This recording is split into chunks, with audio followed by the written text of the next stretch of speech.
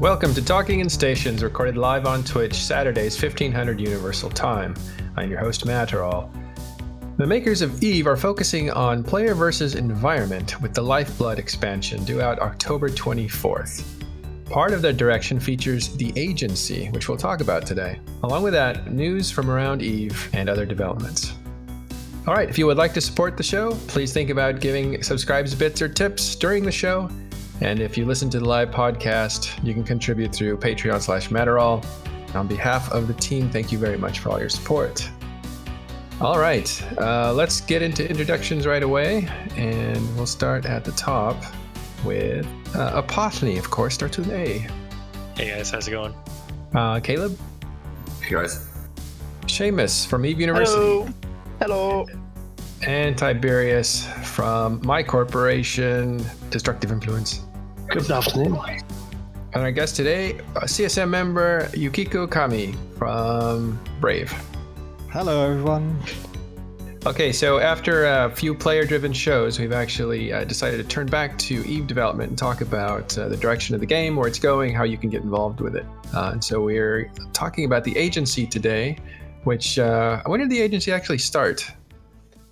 Well, I think the very first iteration we saw of it was before it was called the Agency, was the Shadow of the Serpent event, where the very basic framework of here is your thing on your screen when you log in, and here is the thing in your top left hand of the screen, which tells you here's the task you got to do today, and here's your progress towards rewards. Added the scope into it as well, haven't they? Yeah, the scope was. I think the scope was the first iteration, if I remember rightly. My memory is kind of failing me at the moment. And then it became the Agency. Yeah, so it was originally the scope, and then it became the Agency. Oh, that's interesting. I didn't know that at all. Is it tied into opportunities at all, or is that I totally think opportunities is a separate system. Yeah, it is totally separate. But as I understand it, opportunities again was part of the development process into what we see now as the Agency, because it was, I think, certainly in the early days, I think it was CCP doing a lot of testing to see whether people would be open to the idea of having some sort of daily task to do. It smells of the same mechanic, really. It's the next iteration of it, right? Let's assume for a second that some people don't know what the scope is, what the Agency is, what opportunities are. Seamus, can you walk us through what those are? Sure. I was actually just starting up my client just to double check my notes. But so the opportunity system is a guide that CCP implemented about a year or two ago. Basically, it's kind of sort of like an achievement system from other games, but it's mostly geared towards introducing new players to the different activities that can take place. So if you're actually logged into your EVE Online client right now, which I will be in about a few seconds. I'll let you log in. But in just to bring it back a little bit, was a way for them to kind of give people a little bit of training on what you're supposed to do in EVE. Exactly. So it's at the top of the Neocom bar from the EVE menu. Go all the way to the bottom of the EVE menu. The third and fourth options from the bottom are respectively the Agency and Opportunities map. This stuff pops up automatically, doesn't it? It does, yes. But if you want to actually consult the full list of opportunities, you can pull it up from the Opportunities map. And additionally, the Opportunities map, if you're actually looking at that window, there's a gear icon in the upper right. So if you want, you could suppress notifications, suppress aura dialogues.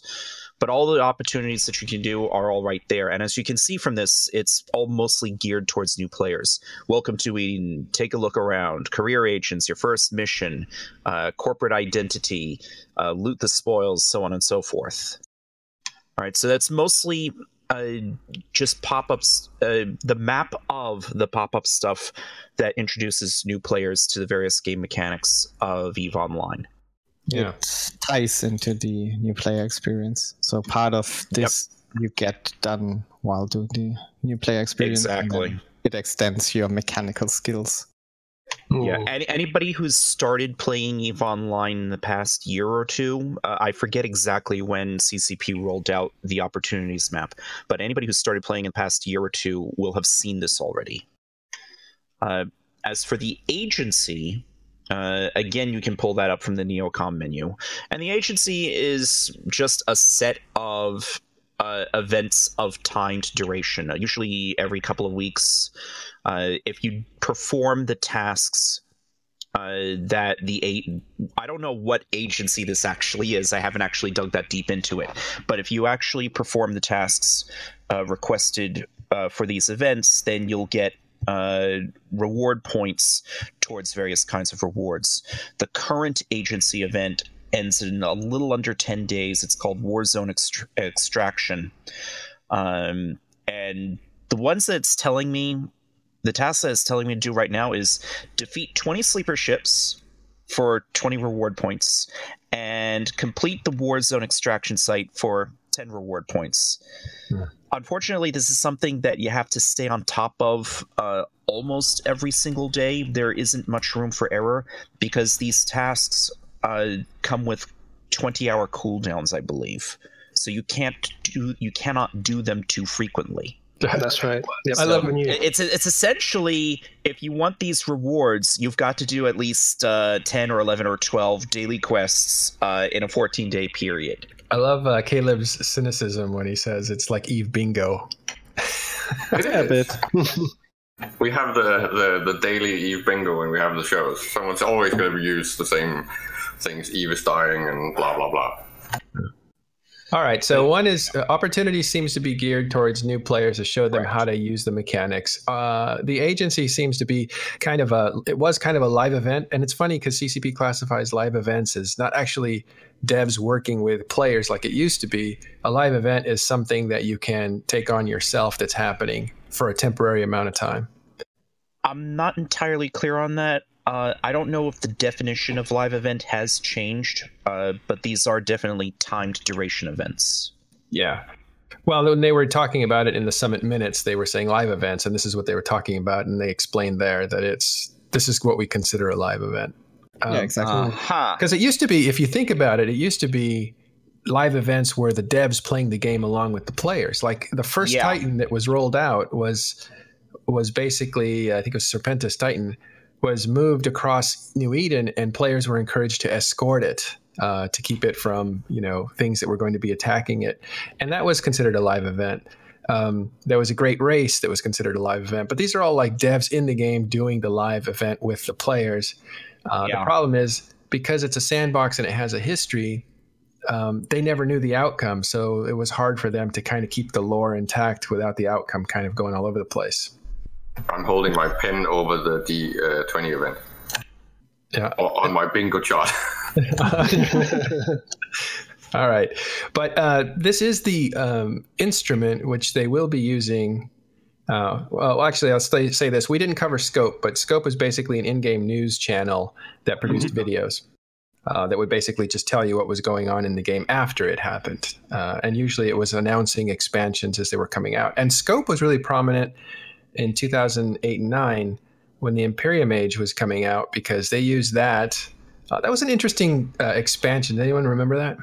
It's also the era when CCP was ramping up their video presence in general, right? I think that was actually where they got a team that was dedicated to doing more regular video content, and that became the Scope. That's right. Yep. Yeah. Anybody remember that expansion though, or is it? Well, I started in the middle of Apocrypha. That sounds just a little before my time. Yeah, it was just a couple expansions before that. But what they did was they went into downtime, and then all these news reports were coming out on the forums and during, like, not patch notes, but news. And it was all like RP'd, oh, this is happening, now this is happening, and now this is happening. And all these events were actually covered in the novel The Imperium Age. So you can read The Imperium Age, go back and look at the announcements during downtime that CCP was giving you. And that's when all the events in the book were happening. And then Scope was also reporting through videos a lot of the imagery that was in the novel as well. So it was pretty neat to see it tied together like that. So for me, it was great because I just started not long before, and I was reading the novel and seeing these things happen, and it just seemed to tie it all together into like, you know, a much bigger world than it was. But lately, Scope has come back and been this kind of it had a run there for a while of kind of showing players, notable players, doing things inside the game. So it was a way of showing off the game, I think. I think it's interesting when you put it like that, and when you generally tie up all these, call it loose ends in EVE history. It's almost as it feels to me as if CCP are basically trying to bite over too much, and that they're trying to make a game with a skeleton crew, and they're still struggling with that. They have all these great ideas, they have all this great ambition stuff, and they're really rolling out things in a fairly decent way. It's just that they need about double the crew size to actually do it right, or in a way that you would compare to other AAA titles, right? Because I've been very impressed with what's been happening for the last 24 months or something like that. And this whole thing with the agency and the new player experience, they're kind of delivering a bit on what they promised, right? A new player will have a totally new experience and a different way into the game compared to anyone before this. Oh, yep. So you're happy about the direction it's been going for the last 2 years? Yeah, in general, I'm seeing a lot of very positive things. It's a bit haphazard and a little bit scattered all over the place, but I can kind of blame the roadmap and the rollout speed, and of course CSM coming in and saying, well, we have to get this before something else, which is valid and important, but that just maybe makes it a little bit difficult for CCP to do it in an order that actually makes sense. Yeah, I feel this. Yeah, I am all in favor of making the game more understandable to new players. Ooh. Absolutely, and I think they do a good job improving on that. I feel they have like 3 directions stuff is coming from. Like they have the big roadmap with all the Citadel changes and all that, which is the main thing they're working on. Then there's obviously the CSM and players that come in and say, we need this now. You can't wait another year to fix this. And then there is probably new people at CCP coming in. Someone mentioned Ghost earlier. Other people that have ideas on their own. I guess that's where stuff like the agency is coming from. I was just mentioning Ghost because it's so funny that the new thing that's coming out is named The Agency, and he talked a lot about bringing player agency into the game, which is a whole new obvious pun. Is obvious, right? Yeah. It's pretty obvious. Here's your agency. Okay, but the agency is so the agency is a new thing to kind of get you into live events, as they call them, or basically content. But it's going to be expanded into not just live events, but getting you into the game, almost in the form of a radar, and showing you all the different opportunities there are of things to do. We'll get into that in a minute when we talk about the new UI that's coming out. But for now, we have the agency has been through a few different things. Actually, even before it was the agency, it was just seasonal events, right? Like you had the October event with Blood Raiders. What are those things? What were those called? I think each event had its own name, if I remember correctly. Yeah, so it didn't have an umbrella, right? Yeah, I mean, I don't think CCP ever said that there was this event. It was just, came along Halloween, you had the Blood Raider, the Blood Harvest, and things like that. And what was the one that you did? Christmas? Serpentis, I think. Oh, the Shadow of the Serpent event, which was basically the precursor to the agency, because that was all done through the scope. Yep. How many hours did it take for you to do that? That was 80 hours to complete that. But this event is that event was very different to this one. A lot of the reward structure, like how the EVE daily bingo is played, is exactly the same way. But the actual event itself is very, very different from anything. In that one, you had sites that anybody could go into. You had to kill the things, and when you killed a certain number of the things, you could scoop the loot, or there were lots of different varied events that went around it. And the whole point of that was to grind up the points to get this blueprint for a ship. In these ones, they're a bit different. You still have the grind up for the points, but their specifics, the sites, it's just one site that you have that you go into. and it's a little bit different in that you're effectively doing a fetch quest within these sites, so you have to go in and pick up these items that drop and then return to the Quartermaster, who coincidentally, actually, the Quartermaster is a character from Valkyrie. So there's a weird sort of link in there for that sort of thing. But you go, you scoop these loots, and there's drifters in there a lot, and a lot of people complaining a lot about them because they apply a lot of electronic warfare, specifically energy neutralizers. But Noisy Game has done a whole bunch of testing on it. If you go and look at This Week in EVE, there's actually a link to his blog where he recommends a whole bunch of different fits and how to run the site as well, and what sort of loot you can expect. And the loot is typically like sleeper loot, blue loot, which you can sell back to NPCs, and some drugs. Maybe drugs. If you stop bitching and actually try and apply yourselves to the problem and actually make an effort, you can solve them. Who would have thought? Who would have thought? Don't. But yeah, a lot of people were are pretty upset about some people have been losing some very, very expensive ships in these sites, including one being Acades as well, which was the Alliance Tournament ship, because the person forgot to turn on the new NPCs on their overview. Oh, so he got surprise attacked.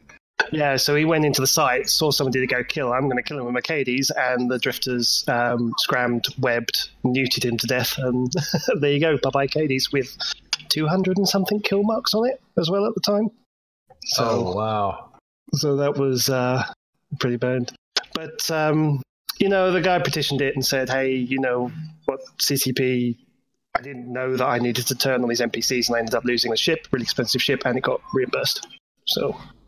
Oh, so he got reimbursed, huh? Mm-hmm. He didn't get back the modules that dropped, only the modules that were destroyed. Absolutely. Oh, still, what do you guys think of that? This is a side note, but what would you think of that? Because if it were rats that had been in the game for 5 years, then you'd lost Acades because you're done. If it's rats they introduced last week and they didn't really make hey, you need to change your overview, there are new rats, then, I can see them reimpressing that. And that seems I think he got away with it because it was against nobody else that could counter-complain. But there's been a lot of times when, in fact, if you look at a lot of these things, the betrayal and unplugging of sovereignty from Korgoth or whatever for Band of Brothers was a new mechanic that had come out.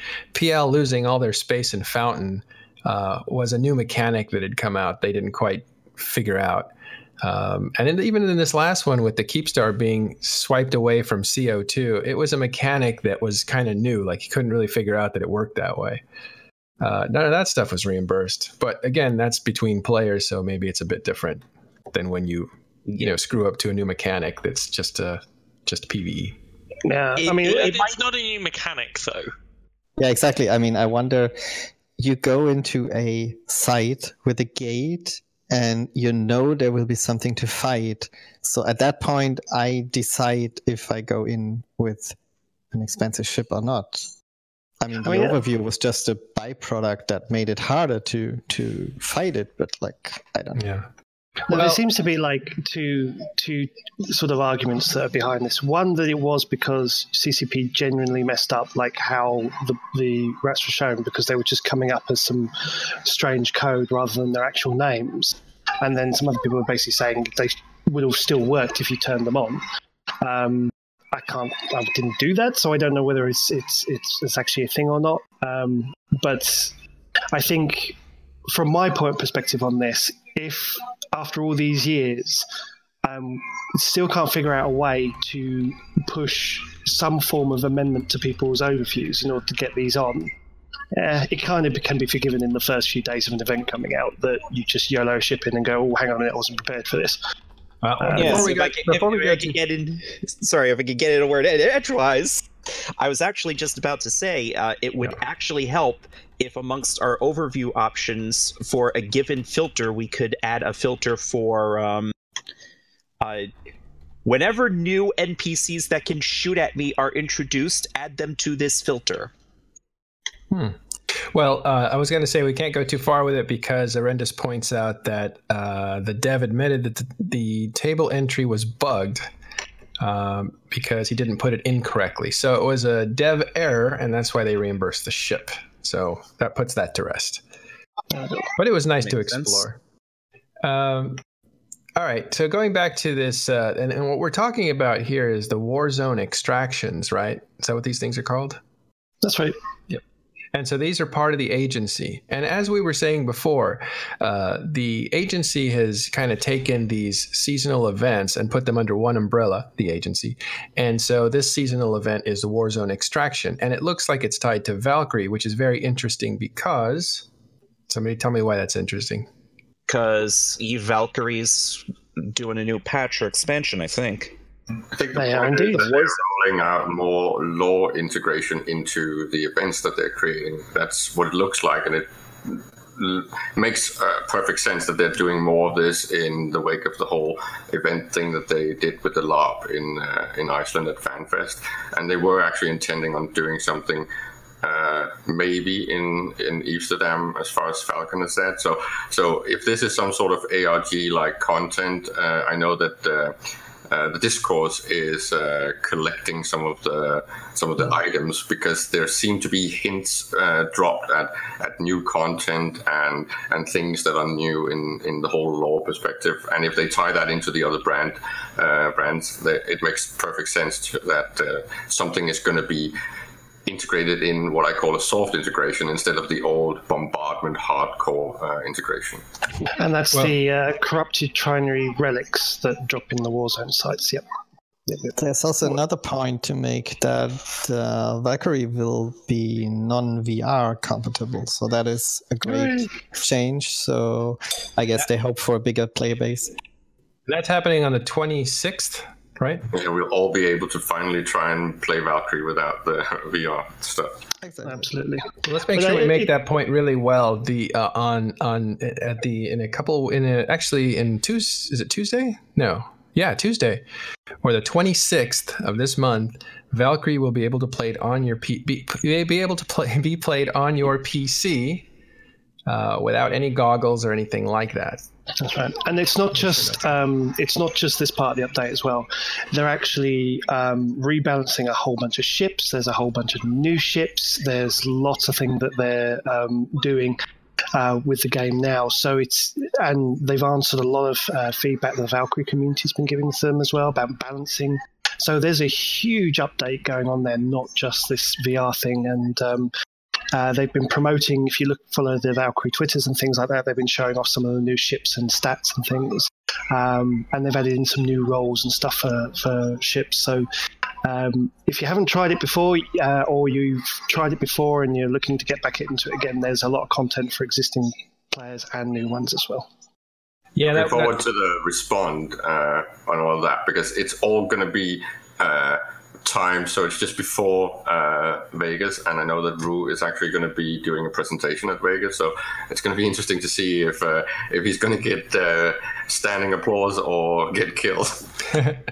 Well, remember, there's when Dust 514 came out, people were kind of hyped about it because it was something they could play while they waited, and then they said it's going to be PS3, and my whole corporation was like, oh no, I can't believe they're doing that. I'm not getting a PS3 to because it's already ending of its own life cycle, so why should I buy a PS3 to be able to play a different version of EVE Online?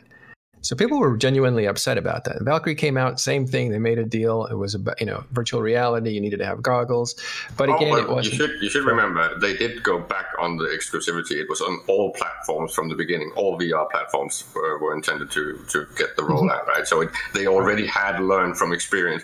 But we have to also point out that in that time, right, in that era of game development, the whole thing of exclusivity and how these deals were made were very normal. So I can kind of give some sort of apology to CCP for doing that, except it was a huge mistake. And this time they've definitely learned the lesson. Well, it's also retroactive. Maybe this was part of the plan and this is all the same lesson they learned, was to release it first exclusive, make some money on that deal, but then give it to the players later. And that's what's happening now.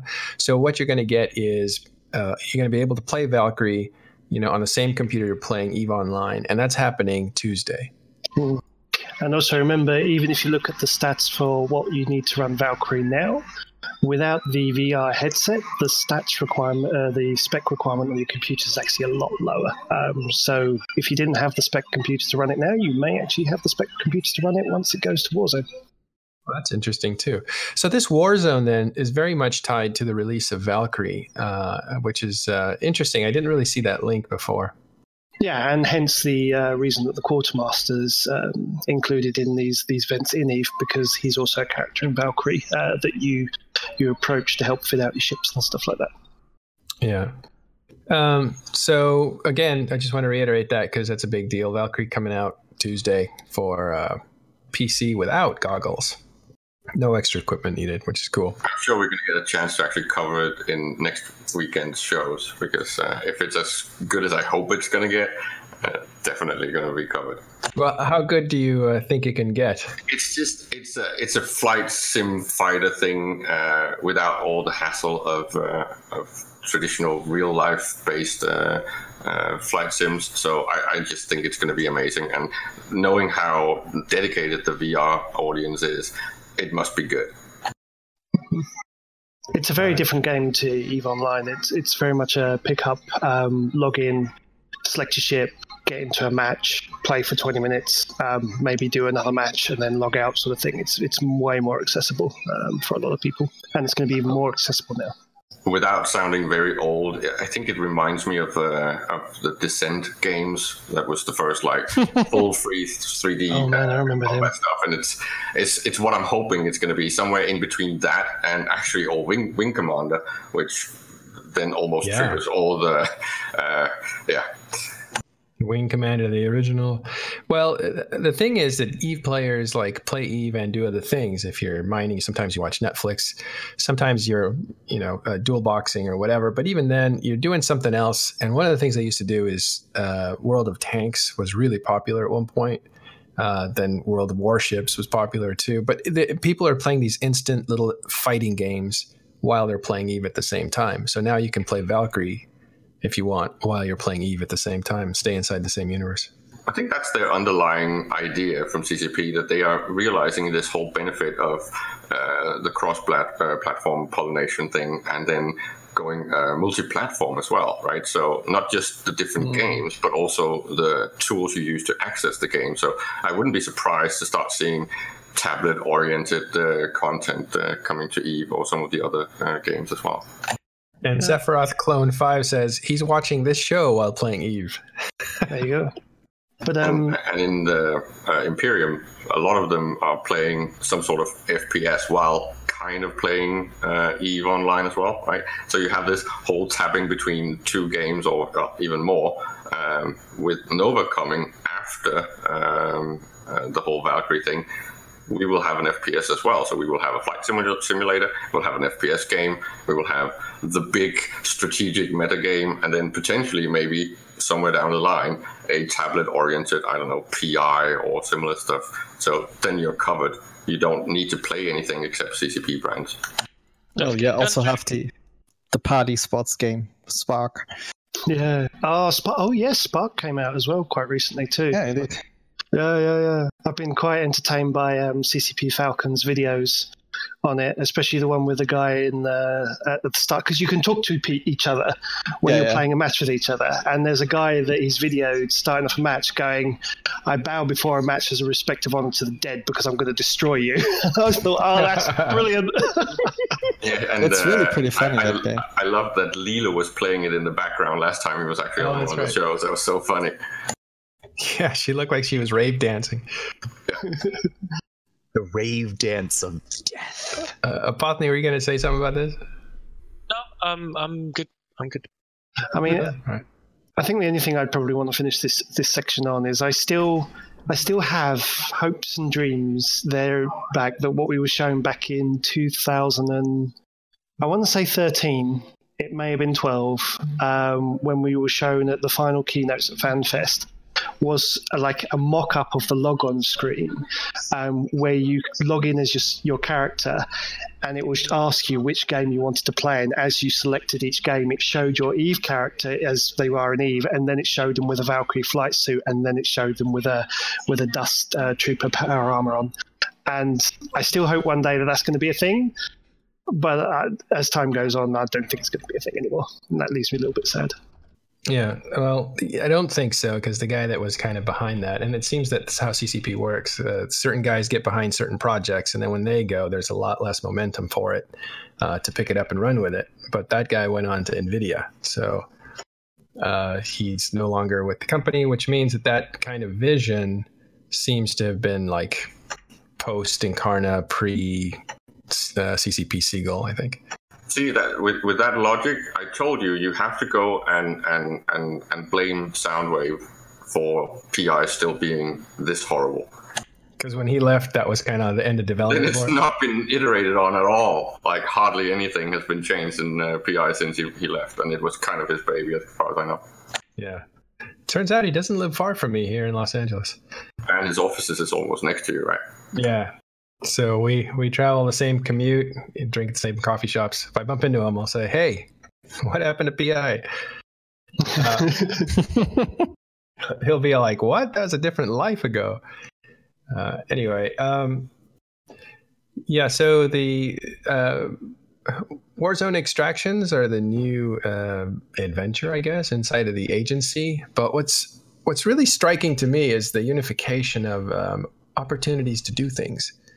And that looks like it's going to be mostly consolidated into a new UI, which was really just announced during the summit minutes. So it hasn't been talked about that much. But in the minutes, they did cover it pretty well. If you want to go back there, you can check out what that's about. And you're going to be able to see on a map basically what's around you and what there is to do. So if somebody comes into the game, says, I only have like an hour, so what should I do? That's kind of funny to say, right? I only have an hour to play Eve. No, normally it's like some people multiple hour affair. But yeah, you just basically would look on there and find things to do, and more stuff is going to be put into there, and who knows where it ends. But there'll be definitely it'll be your newspaper when you get into the game to see what's going on out there and what you can get involved with. Yeah, and I think it's going to be a part of a bigger overhaul of user interface stuff, and I definitely see that they are being very active in trying to roll out some new stuff. They already pointed towards adding more stuff to this session finder, how they call it. And yeah, I think it's pretty cool, especially for people that don't have too much time and newer players to have some orientation, where to go, what to do. It's also the fastest reacting team, isn't it? I remember something about was it Falcon or Fozzie being asked something on the show about a feature, and that team had actually already fixed it, and he hadn't even noticed. Oh, really? They're that quick at fixing things? Yeah, I don't even remember. I think it was it Karkua that had already posted and fixed it in the past. Oh, that was, yeah, true. So the initially, when it first launches, you're going to be able to see the events from the agency that are out. You're going to be able to find agents in there. You're going to be able to find what's coming, Resource Wars, that's coming this next expansion, which are basically mining missions and defense of mining facilities and stuff. You're going to be able to find asteroid belts, Epic Arc agents, and signatures and anomalies. Those are the things that are going to be included in the first wave of this new... I don't even know if it has a name. I don't know if Yukiko can lift a little bit of the veil on this, but all of these things that are being rolled out are tied into that whole new AI stuff, especially with things like standing and responsive NPCs. So there's definitely some very interesting chaos down the line, potentially. What's not going to be included are incursions, landmarks, factional warfare stuff's not in there, or escalations for exploration sites. So, because kind of the higher end PvE is not going to be there. It's probably a matter of time. I mean, we mentioned those things at the summit because they obviously lean towards being in there some way. So I guess that will happen sooner or later after the release. Yeah, and as Lyric had pointed out, I think also on this show, was the whole thing that their intention is to get all of these things into the same user interface and into the new AI and all that stuff. But it's going to be a matter of priority of what goes in first.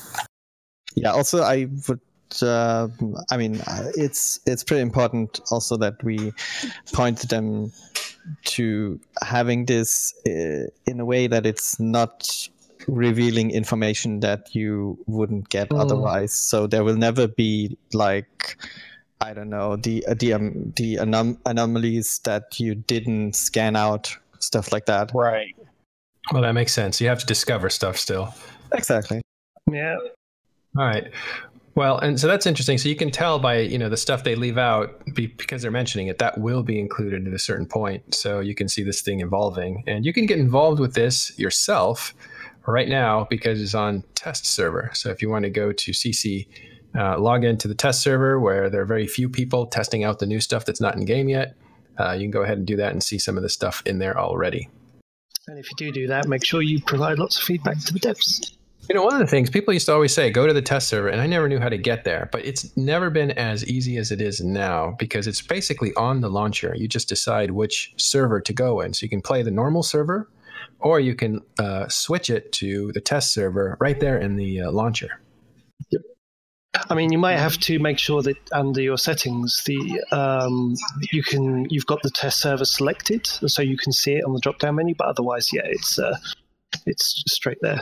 Because beforehand it used to be like copying a whole client over and creating a duplicate client and then messing around with some of the files to make sure it pointed to the right server, which was quite fun. Don't remind me.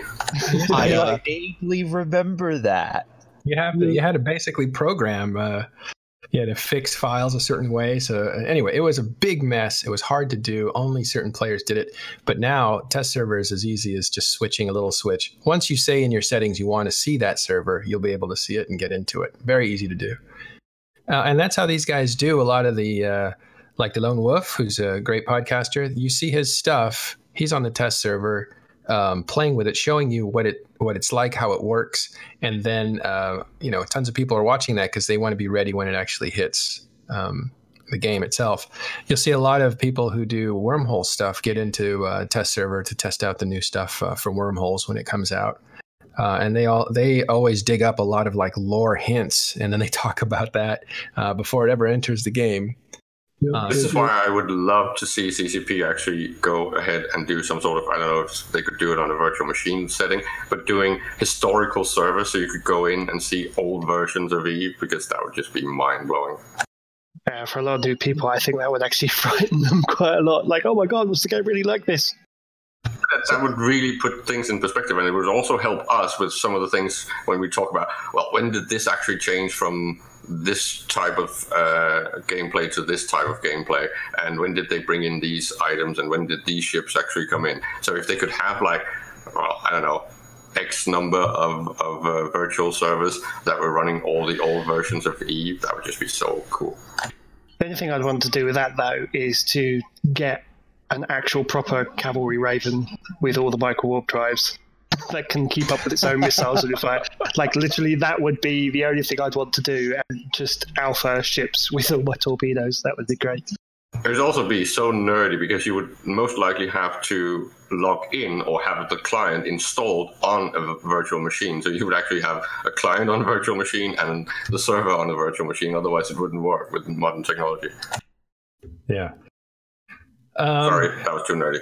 No. That's what this show is all about. Just, thanks for doing that.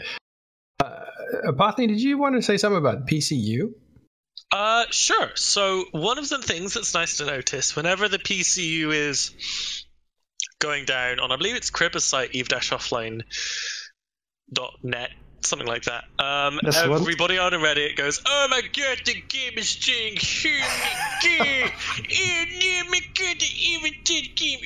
but really, like, and they do those kind of like red arrows and they just follow the current trend down. For the first time in a year, if we ignore the release of alphas, the PCU is actually going upwards. So I'm going to do the opposite and assume that trend is now consistent and exactly what's going to happen for the next year. So in about 10 months, we'll be hitting the most players logged in at once ever in EVE. That's what I'm going with. That's my story, and I'm sticking to it. I love that logic. EVE is alive. Eve lives, Eve is getting stronger, Eve is getting better. But realistically, it's seasonal, right? Last year as well, we saw the summer slump. It's going back up into the more active winter. Like, in my mind, the way I look at the PCU over the past couple of years is that during wars, during eras of really a lot of stuff going on, the PCU does jump up to like 40, 50k. But it seems to be that no matter how stale the game is for many people, no matter if nothing's going on for months at a time, no matter if the player base is really upset and angry and whatever's going on and CCP are seemingly not doing anything or making a bunch of mistakes, we always seem to hit this bedrock of like about 30k on the PCU. And like, that seems to be, no matter how bad things are, no matter how the PCU suddenly drops, we just kind of like hit a block at 30,000 players on the PCU. So it's nice to see the PCU going back up, more friends to play with, and hopefully this is a trend that we will see continuing going forward. And it's good for Tiberius's Plex position. I'm sure a lot of people are saying, "Oh, good, new people to trick." They don't know the old games. Topic, right? If this continues and you get the synergy effects from the new brands, they definitely need to consider it, because otherwise you could end up with totally unpayable Plex, and you need to rebalance the whole economy from that. Well, I think if you look at the graph below, sorry for one second. If you look at the graph below that one on the site, is that the new players born graphs don't have an insane amount of variance, so this isn't a ton of new characters being created and joining the game. It looks like it's just people coming back after summer, or people who have had accounts returning, possibly because they've heard about Lifebud, possibly because they've been busy over the summer. Well, I probably think it's the latter, but anyone else on this? No, I was just having a look at the same graphs as well, and there seems to be the PCU from this time last year is about 2,000 people higher than what it was. So that's pretty good. And that, again, when we drop 2,000 people get really scared that the game is going to trend this way until it's out of its life. And I like the idea of reversing that, saying this is the beginning of a trend for the next 6 months, which can be true, right? Because we're getting into winter. And it would actually make perfect sense, right? Because if you consider all the things that are coming now, it's going to be very easy to bring the whole hype train back, right? The EVE Vegas coming up, EVE Amsterdam is coming up.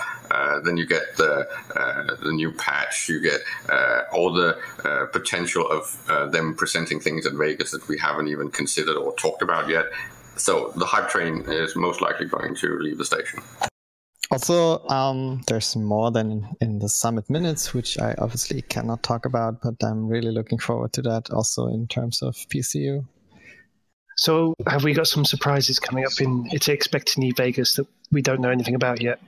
I don't know when. If EVE Vegas will be something to disclose the stuff, but I hope for soonish, let's say. Well, that's interesting. Cock tease you keep. Yeah, I know, but I had to because I bet you love it as well. That's the entire reason you're on the CSM, just to tease us. Kind of, no, but it's actually because I'm so excited about it. I'm waiting for it. Okay, all right. Well, we'll have you on when it gets announced. Hopefully at EVE Vegas, which is coming up in 2 weeks, I think. But yeah, last thing on this, the PCU is, again, there's a seasonal trend to EVE. There always has been. That's why when people panic the game is dying, they just haven't been around long enough to realize this happens every single summer. People go out and spend their summer with their families or have fun, or whoever knows what they do. They just stop playing EVE in the same numbers they played during the winter when it gets colder. And if you live anywhere outside of California or a sunny place like that all year round, that's just a trend that you get used to by looking at the numbers. So good. I'm glad you pointed that out. Didn't we get half a confirmation? Was it from Falcon that there might actually be some Nova coverage officially presented at Vegas this year? Yes, there was, but I have had since heard from someone from the old Dust Nova community that when they had a word with one of the developers, they weren't sure what Falcon was talking about. So so it's not actually 100% confirmed. Absolutely but, right. It was only the media crew that had access to it at FanFest, right? Yeah. Well, we shall find out. But you did say something, Caleb, that was pretty interesting, the new synergy, and I think that is something that actually hasn't happened as well as it should have. When Dust came out, it was a first-person shooter that would attach to EVE Online through orbital strikes. So people in EVE Online could aid players inside of Dust. That didn't pan out the way they thought it would for various reasons. And because it's on the field, right? I think from a marketing perspective, off-field, or what I call a soft integration, is so much more going to be the players creating that narrative, talking about the fact that, say, something in the lore is parallel in EVE and in Valkyrie. That's going to create content like the discourse commenting on it. So it's something that the players will pick up and run with, instead of this on-field where you're dependent on what actually happens in-game. Yeah, so the new synergy is basically going to be Valkyrie, playing Valkyrie while you're playing Eve. At the same time, there's, what's it called? The Legion, I think? And Nova. So maybe... Nova. Oh, sorry, Nova. It was Dust, changed to Legion. Scratch those two. It's actually Nova. That's the one that it's called now. And that is a first-person shooter version of Eve to some degree. So you have other games that are all part of the same universe that might entice players to cross-pollinate those games. So we'll see. Yep. And I know a lot of people that came over because of Dust on the PS3 because they became engaged in the wider universe. And when I realized that, hey, I can actually make a character that could potentially produce materials for my Dust characters, was never going to happen, and it never happened. But if I could have done that, I'm going to go create characters. And then Tiberius was born, and now my Dust toon is forever Dust. hiding on the server. No, yeah, pretty much. And of course, my personal dream is that with the new Economic Council, maybe the integration will focus on integrating the economies of the brands at some point instead of trying to do game mechanics. Yeah, Zuli, don't be confused. Dust is gone. There's no doubt about that. Although it did kind of break even, right, Tiberius? Yeah, Dust broke into a profit. Only just, but it did actually break into a profit. And that's mainly because towards the last year of its development, there was a bunch of really cool stuff, because I think CCP just turned around and went, you know what? We're kind of abandoning this. You guys go nuts and do whatever you want to do. And so they did. And they created a whole bunch of cool stuff, which a lot of people bought into. So, yeah, it broke even in the end. Yeah. And Valkyrie did about the same? Valkyrie did about the same, yeah. As of a few months back, Valkyrie broke even too. So it's recouped all its cost back, and whatever is CCP is making on it is now making a profit. And with this Warzone expansion coming out next week, they should be expanding it to a whole bunch more people as well. And not to act like a teacher, but how did Gunjack do? Gunjack did phenomenally well for I think when I was talking to one of them at FanFest about it, was the number one on the chart. Wife is doing the recycling again. It was number one on the chart for the mobile VR games for literally months. It sold millions of copies, so it did really well.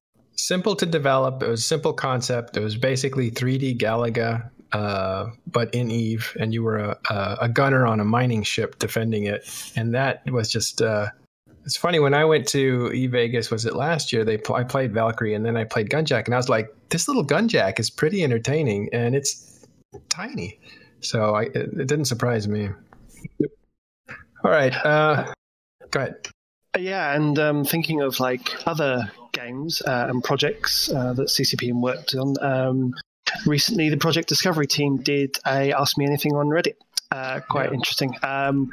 It was on the R Science Reddit, which had a whole bunch of, it has hundreds of thousands of people on it.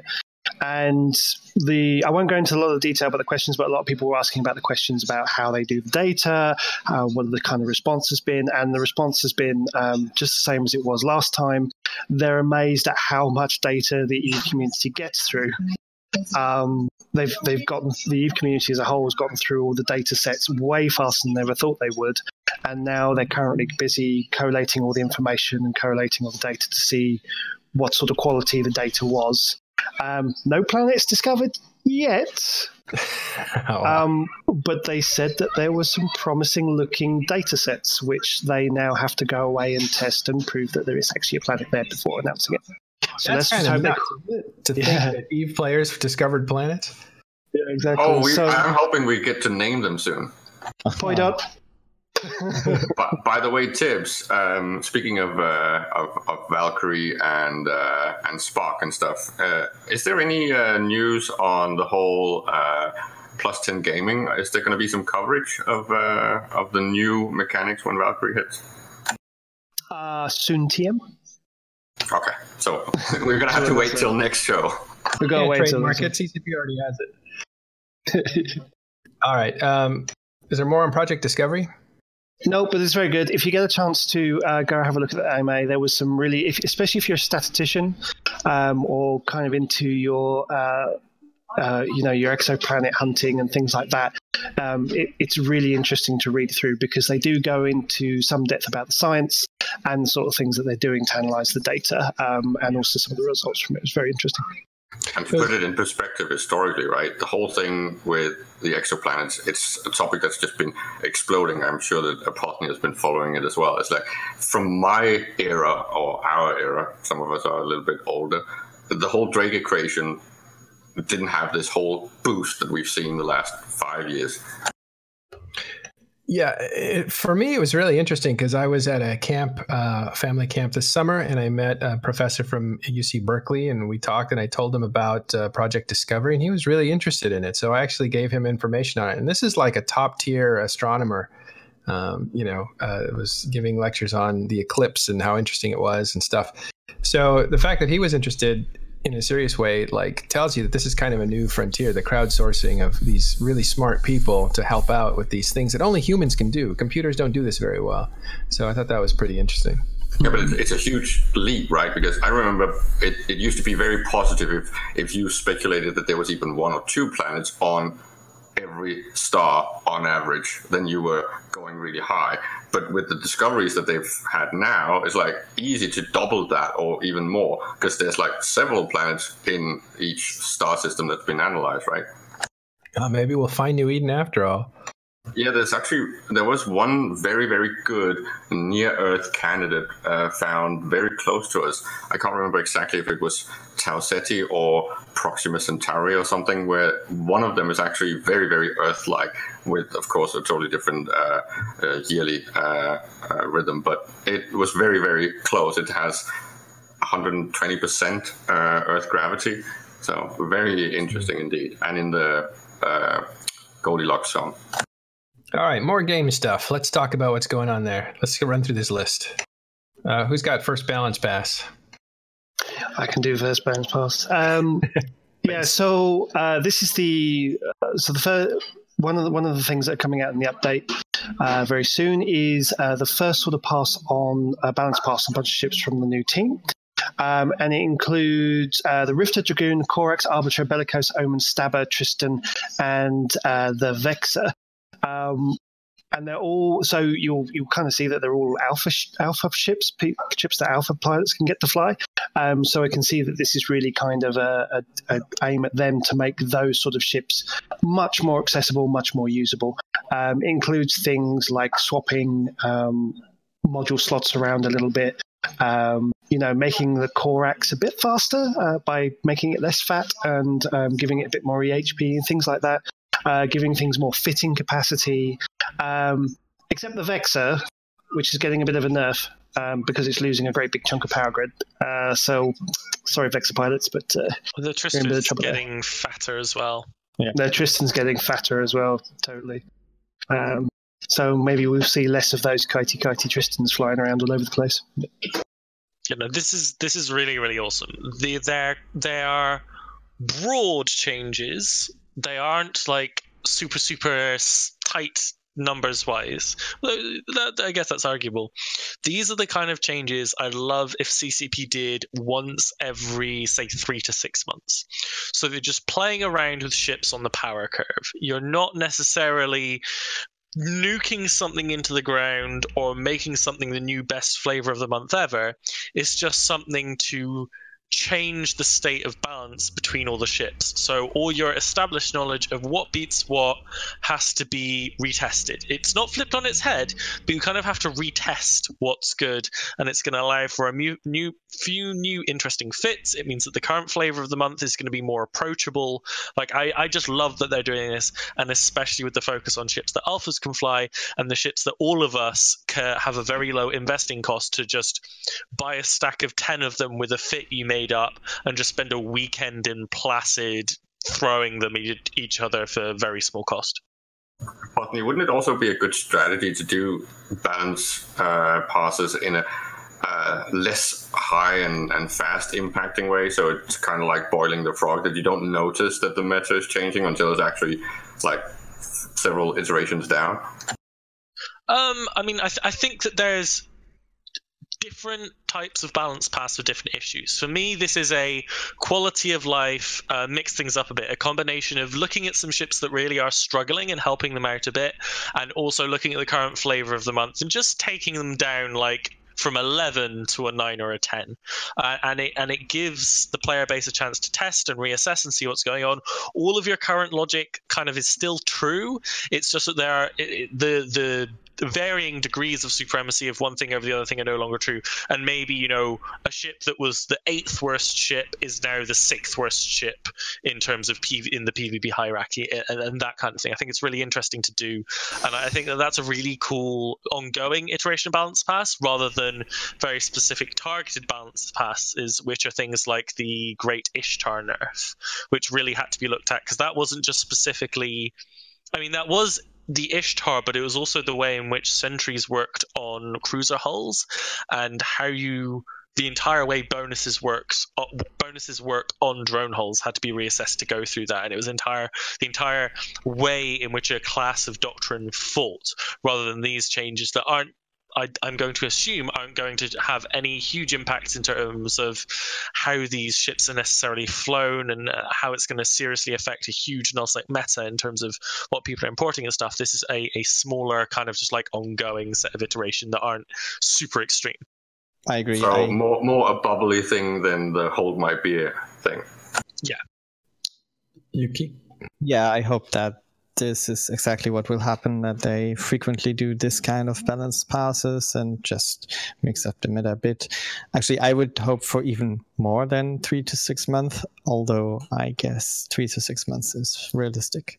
And I'm particularly pleased that these are all, as said, like based on alpha ships as well, because I think there is a very well acknowledged imbalance when it comes to certain alpha ships. Like everybody's default one is go and get a Galente character because you don't really want to fly anything else. And I think this goes a long way to kind of addressing that balance. And I think that's a good thing. Correct, yeah. All right. Is that it for balancing? Yeah. That there is what I'm amazed at what a balance pass can do for a game, because when they redid I guess it was cruisers and battle cruisers, it refreshed T1 in a way that was useless before. Made it a whole new thing to build them. So yeah, no piece of software is perfect in its first version, and game development is absolutely no different. Yeah, it's also, compared to many other games, we have a lot of different scenarios that the ships are used in. That is something people tend to forget. We have big fleet fights, we have small gangs, we have solo PvP, we have PvE, and to do a good balance pass is pretty hard compared to, I don't know, a MOBA where basically you have one style of playing the game and you can optimize for that. Yeah. What they were doing at the beginning of the game were called imbalance passes, where basically they put anything they wanted into the game that sounded cool without balancing it. So a lot of what's happening over the last few years is what they call design debt, where they have to go back and fix and pay down that debt for things they did before. But that's when the game was super exciting and everything. Like every 6 months was a new Christmas. But yeah. All right, we're going to move into in-game news, but I'm going to actually bring in an old friend, Ash Dorothy. Let's bring him in now. Somebody can grab him, or I'll grab him. Hello, Ash Dorothy. Ash Dorothy! Get your mic sorted. But so we're going to move into player news. Ash Dorothy is like my top 3 favorite EVE media producers of content. I love it. Shame you left channel, so you didn't hear you say that. He came back. I think he's muted. Can you talk? He's not muted. He should have voice. Well, he's not transmitting. So he may not have found his push to talk button for Discord yet. If he works it out, he'll get a chance to talk. But player news. There's a blip. Yay! My mic wasn't fully plugged in. How's it going? Good. We were just flattering you while we were dragging you down. Hope you were well. Thanks for coming. All right, so we're moving on to player news now, and the CO2 aftermath. People who have talked about this all week long. It was kind of a therapy session inside of Talking in Station's Discord. Yeah, no kidding. Where there was 10, 15 people every day, all day long, talking themselves through this, the psychology of it and stuff. So you can't just ignore it from one week to the next. So we'll do a little aftermath about CO2.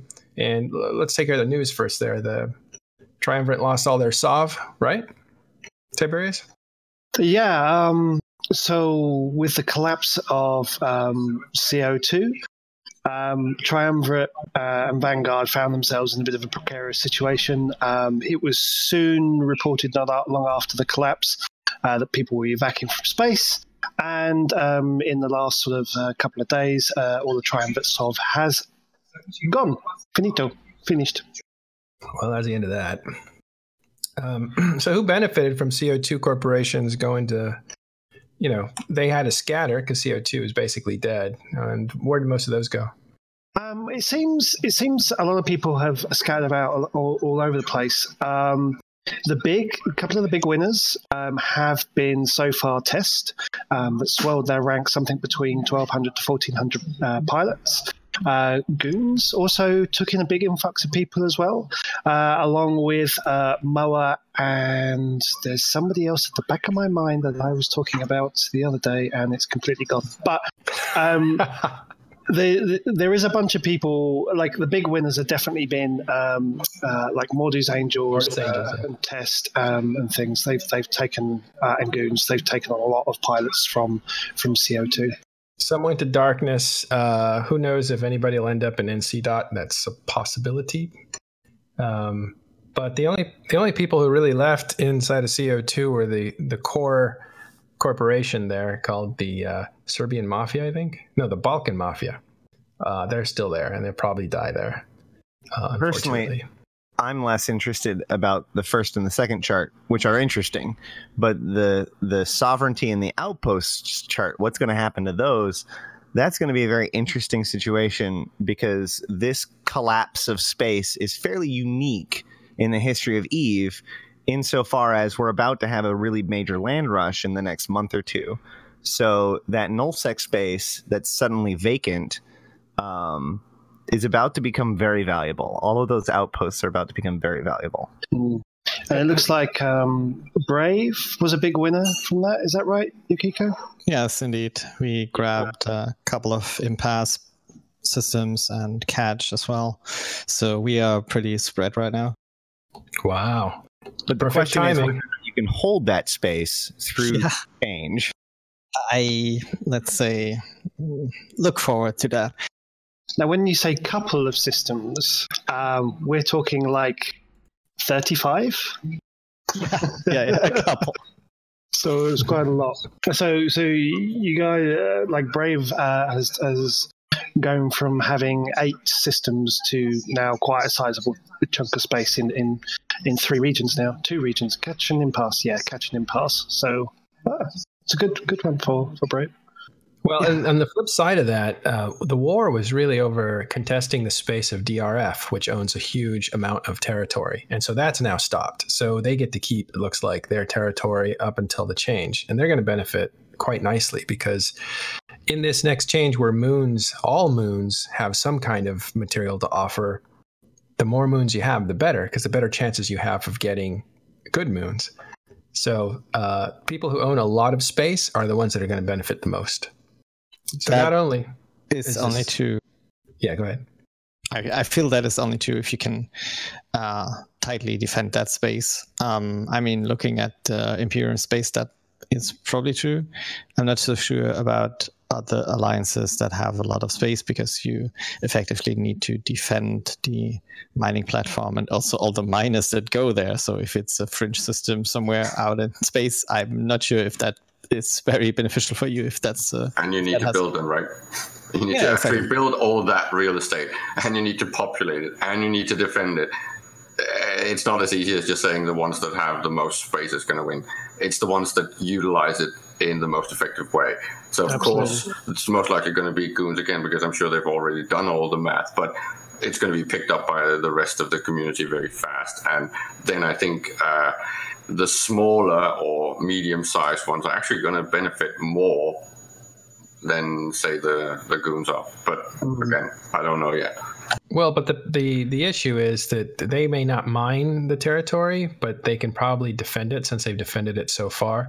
What they'll do is rent out the rights to it and basically possibly, because it used to be that a power would capture all the moons. So now they don't want those moons because they can't use them. Their guys aren't going to be the ones to go and mine them. So now they put that as part of the renting package. So the more territory, I think you need to rethink the whole rental thing. You need to think somewhere in between the open areas in the past, the free ports, right, and rental. You need to find somewhere in between the two to really benefit from this mechanic, because it's kind of almost CCP forcing some sort of activity even from less affiliated, less active casual or even neutral players, right? So if you want to really make bank on this, you come up with the models to pay for the real estate, figure out how to not even rent it, but maybe sell it to neutral entities, and then have some sort of affiliation and investment in those assets in space. So it's the old rental model is, of course, it could work. I'm just saying that effectively you should consider something more novel. Well, maybe, but I kind of think they're going to roll it into the package and say, just pay a little bit more. We won't even touch the moons. You can have those too. But that's a racket, right? That's pretty much mobster methods, and I think the ones that are going to try to innovate on this are going to beat the ones that are using the old mobster methods. I actually agree. In with the markets and with industry, with the engineering complexes, what we've seen generally is a increase in public facilities ran by players, as players realize that just getting people to use their stuff is valuable, even if it's not taxed or all that stuff. Although they still find ways to do all those kinds of things too. Oops. So what I think is going to happen, and what I think people aren't really thinking about in all of this, is that it's very scheduled. You get to decide how you want your moons to behave. So, for instance, like in FedUp, we have a couple of plans that we've been thinking about. Like maybe Friday is just going to be mining day, and we just set it so that all of our stuff shows up at the same time so that people know what's going on. These are structured behavior. It's not like some random happenstance that is what a lot of content is defined as in EVE, right? It's like, oh, our stuff happened to be attacked this night, therefore what we're doing tonight happens to be intosising. Well, in this case, we know that Thursday nights is supposed to be, or Friday nights is supposed to be mining nights.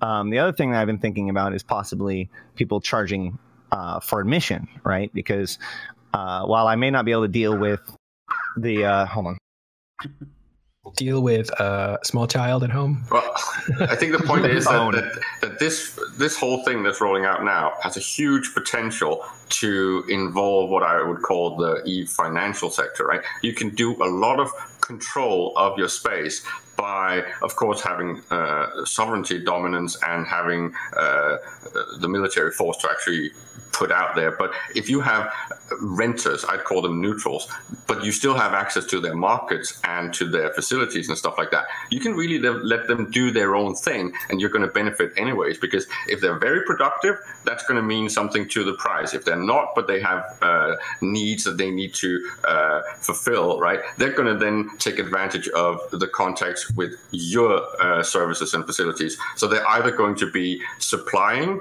or demanding exactly the things to make their life easy. So it's going to be potentially a financial sector revolution. So a couple things. First of all, what I was suggesting or what I was trying to say is that people, the strategy that I think somebody will go with, which might be effective, is what I call the ticket to ride.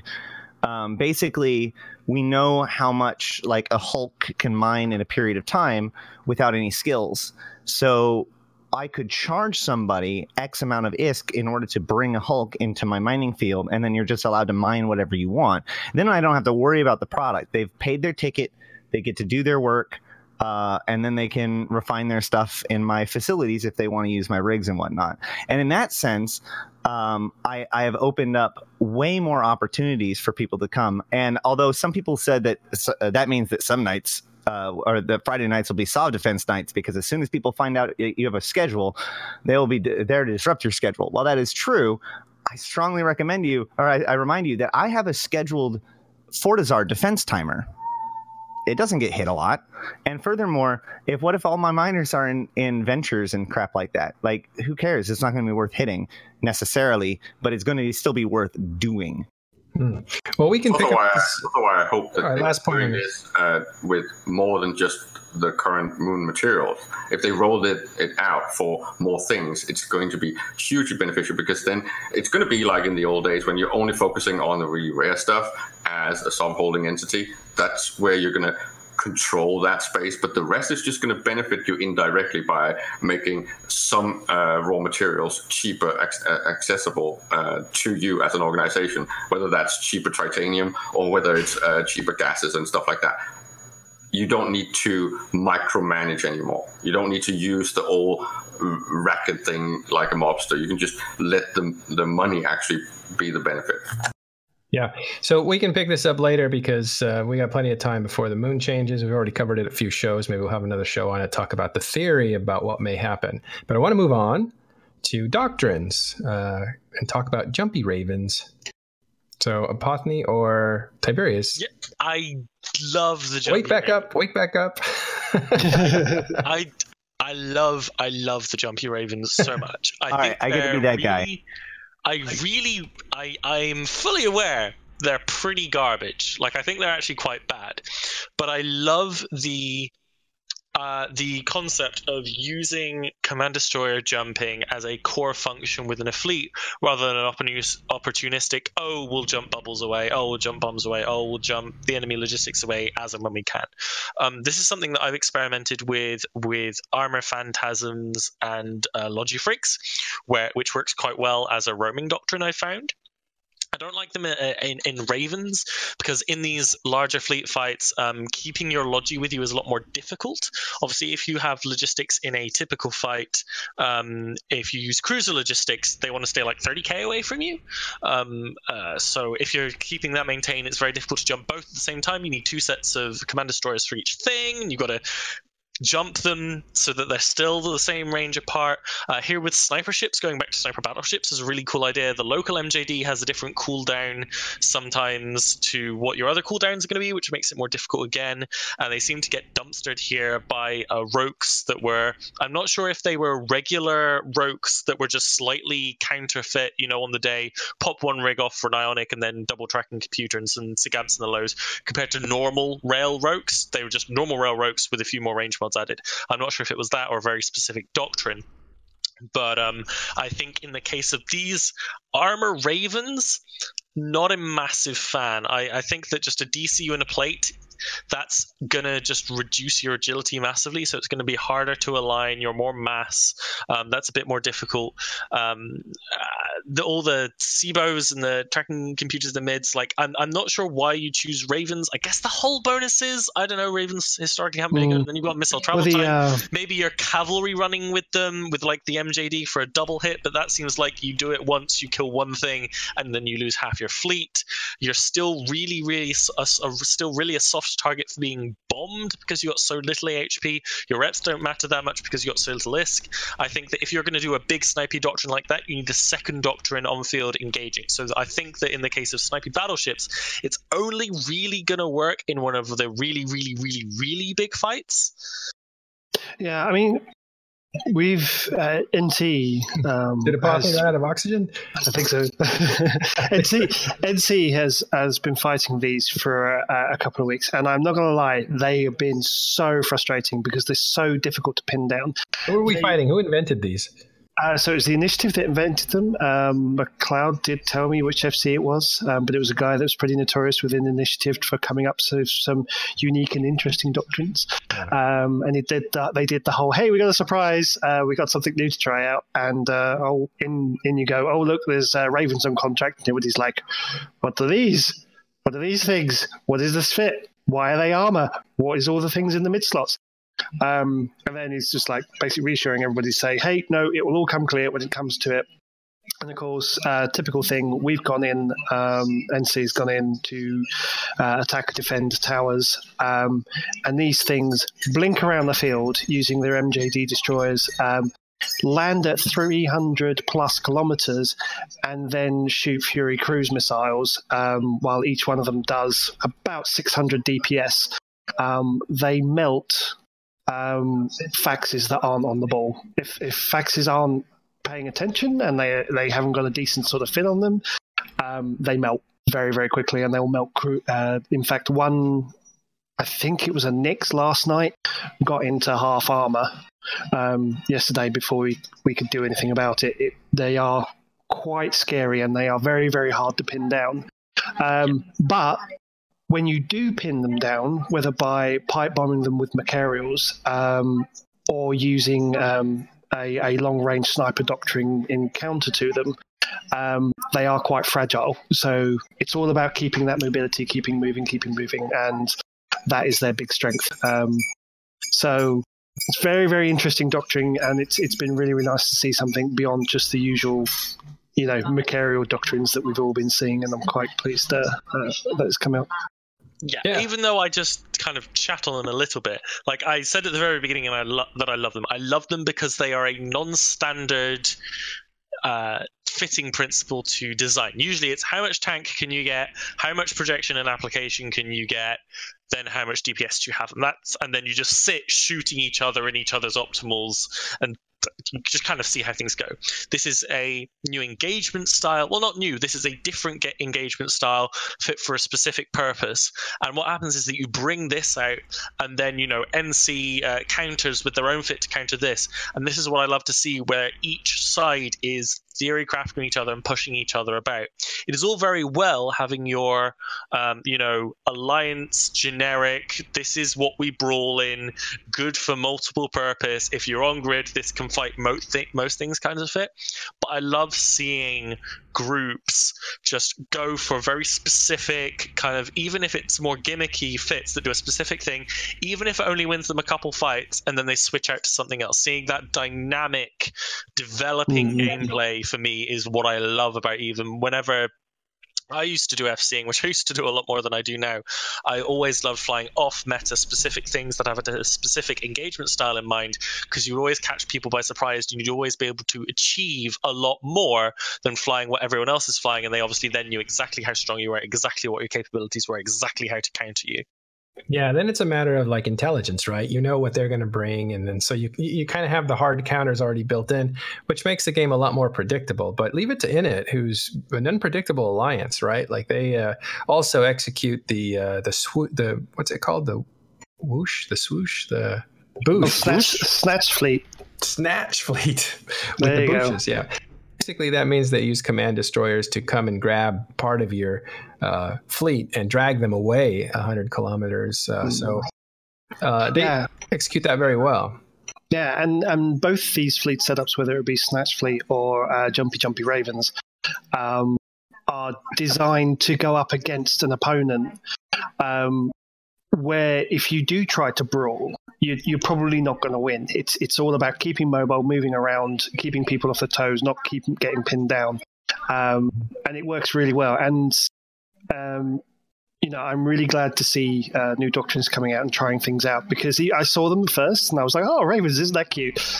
Why are they blinking around all over the place? Why are they hitting us at 300 kilometers? Why is that fax melting?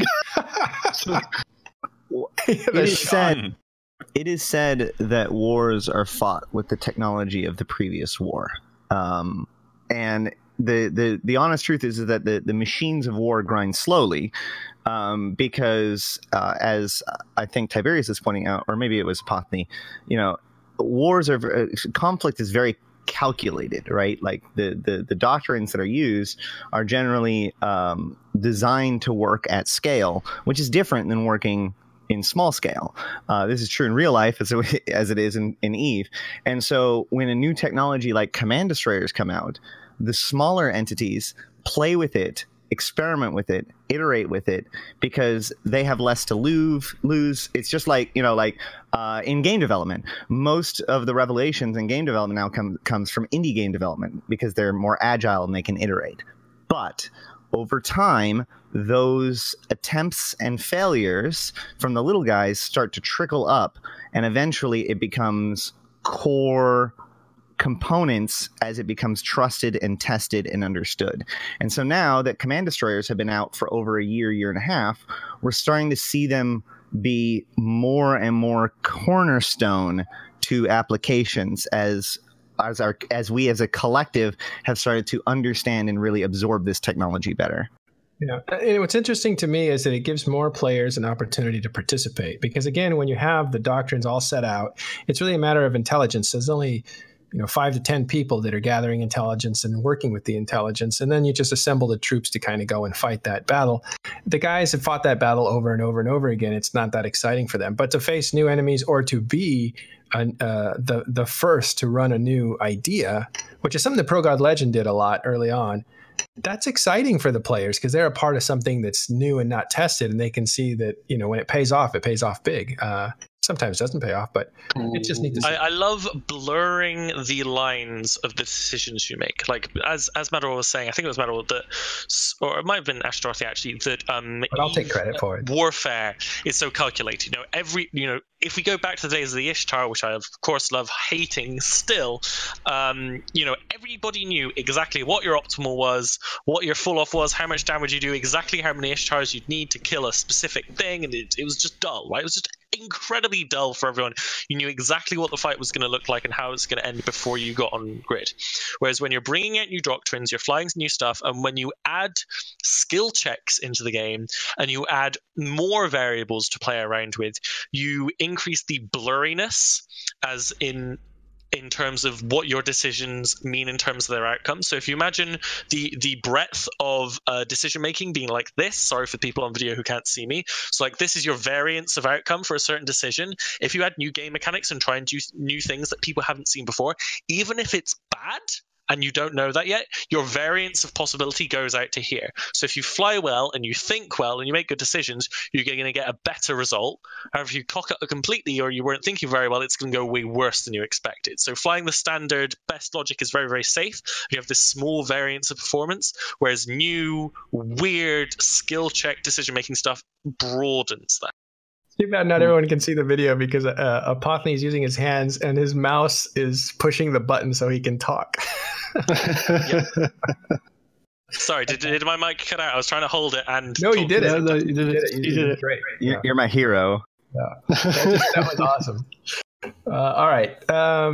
So yeah, Jumpy. Who named him Jumpy Ravens? Because that's hilarious. I just call them Jumpy Ravens. I don't think that's actually the doctrine name, but I just like calling them Jumpy Ravens. It is now. I thought it was just a parody on Hungry Hippos. Well, it was kind of like on that vein. Tiberius doesn't respect the power that he has.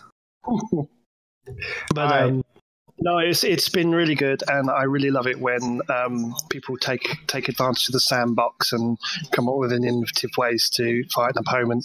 And I'd just like to thank Pando, I think it was the FC that was doing it now, because the name's coming to head and he's talking in the chat.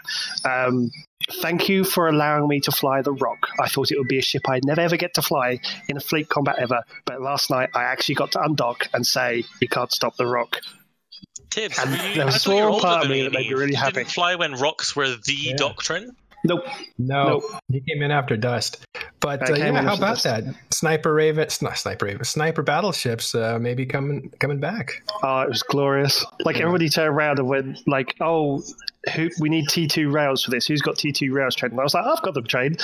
And it was like, we don't have them trained. Who has T2 rails trained these days? Large rails. What is this nonsense? So I've got a question, actually.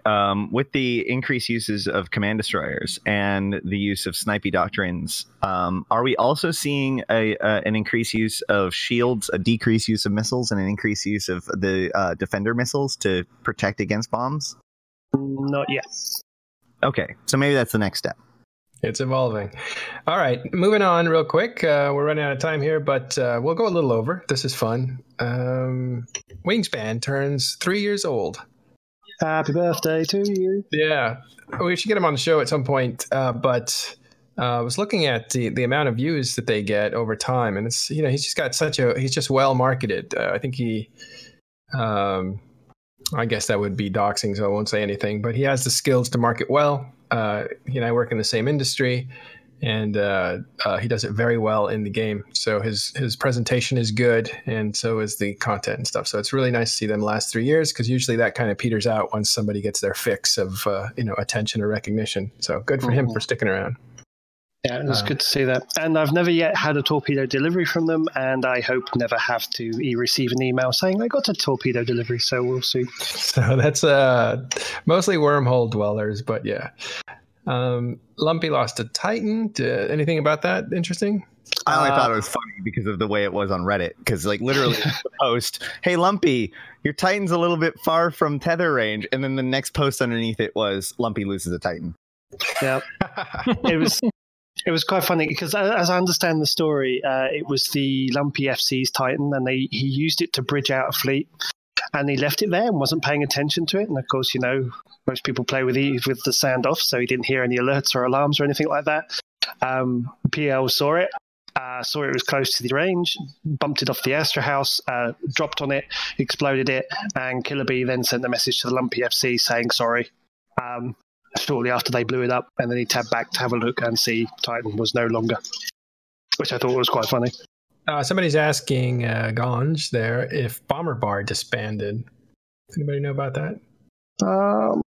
I still think they're still active. There was a bit of a drama. There was Nova Valentia still does it. There was a bit of drama a few months back. They lost somebody passed away in real life that was important to that organization. Yeah. And so that might have affected it, but I don't know. I don't think so, though. I don't think it is disbanded. No, I think they're just going through a little quiet phase. But I still see them flying around, and I've still seen them flying around. Didn't that happen to RVB a while back? They declared them dead. This happens a lot to more public communities like MPSI and stuff like that. But hopefully another leader will pick up the reins in the mantle. Well, yeah, we don't know but we do have an FC that hangs around TIS. You can ask him in public channel. I just put that inside of the chat. So invitation to TIS, Talking in Stations Discord. Come in there in public and ask your questions and see if they get answered there. Right on. So now this is important because I think this is where the next round of action is for Nullsec, and that is Fountain. Has the Curse of Fountain struck again? Has it claimed another alliance with the Culture leaving? Fountain's one of those kind of weird places in the universe where there is a lot going on, but nothing really seems to come out from it. There's no news that seems to come out from it unless you're plugged into those sort of things. But the Culture is officially leaving Fountain, and they're unanchoring their Keepstar. So they're making an evac. It looks like, aren't the goons kind of invading that, or at least skirmishing up there? I think, I don't know. They seem to take an opportunity to try and get some nice kills, but the culture pushed back and stopped a bunch of timers that the goons created. Whether they'll try again, I don't know. But they seem to be slowly pulling out of that area for reasons we haven't quite established yet. So if you know. Yeah. Well, I've been hearing things around. I've been hearing things, and the goons seem to be active. Maybe something happens there in the next couple weeks, maybe before you Vegas. Look out for Fountain. Probably some activity going to happen there. I don't know what it is, but I just have heard some things. All right, and they unanchored their Keepstar, which is a big deal. So they're moving on, it looks like. Mm-hmm. It comes out Monday evening, so that might be an interesting event. Funnily enough, the reason that everybody now knows that was coming out on Monday evening, and the reason it was posted onto Reddit, was because they told one of the Reddit moderators, Chelvis, that his post was shit. So he just simply responded in local, "You're going to love my next post then." What can go wrong when you unanchor a Keepstar? Essentially, when you unanchor a Keepstar, it just turns back into the module that you deploy. You eject from your ship. So I don't know if somebody could actually kill it. They might. I think they might be able to shoot it, or somebody else could scoop it, or someone can destroy the hauler trying to take it away. So because you need a freighter to move these things around. You can't just put them in like a regular hauler or anything like that. You need a freighter to move a Keepstar around. Can a jump freighter handle it? No, I don't think a jump freighter can. I don't think it needs to be a regular freighter, so that is pretty dangerous. So you've got to be able to protect the area while you extract. Yeah, it says that decommissioning is a 7-day process. During the 7 days of decommissioning, the structure will undergo its usual vulnerability hours. If the structure is successfully attacked during the vulnerability window, the decommissioning process will be canceled, and the structure will process through its normal vulnerability cycle. Well, looks like that's an appointment won't be missed by some people who want to kill it. Yeah, from the show info window, a Keepstar in a cargo hold has a volume of 800,000 cubic meters. Only freighters can handle that, not jump freighters. Jump freighters end around 300,000. Somewhere around that. Yeah. So that's interesting. That tells me that maybe goons are going to attack it and destroy it. And that would fall in line with revenge, right? They're on this whole kick of revenge with CO2 getting dissolved, and now Fountain, who warred against them during the casino war. This could be another brick in that wall.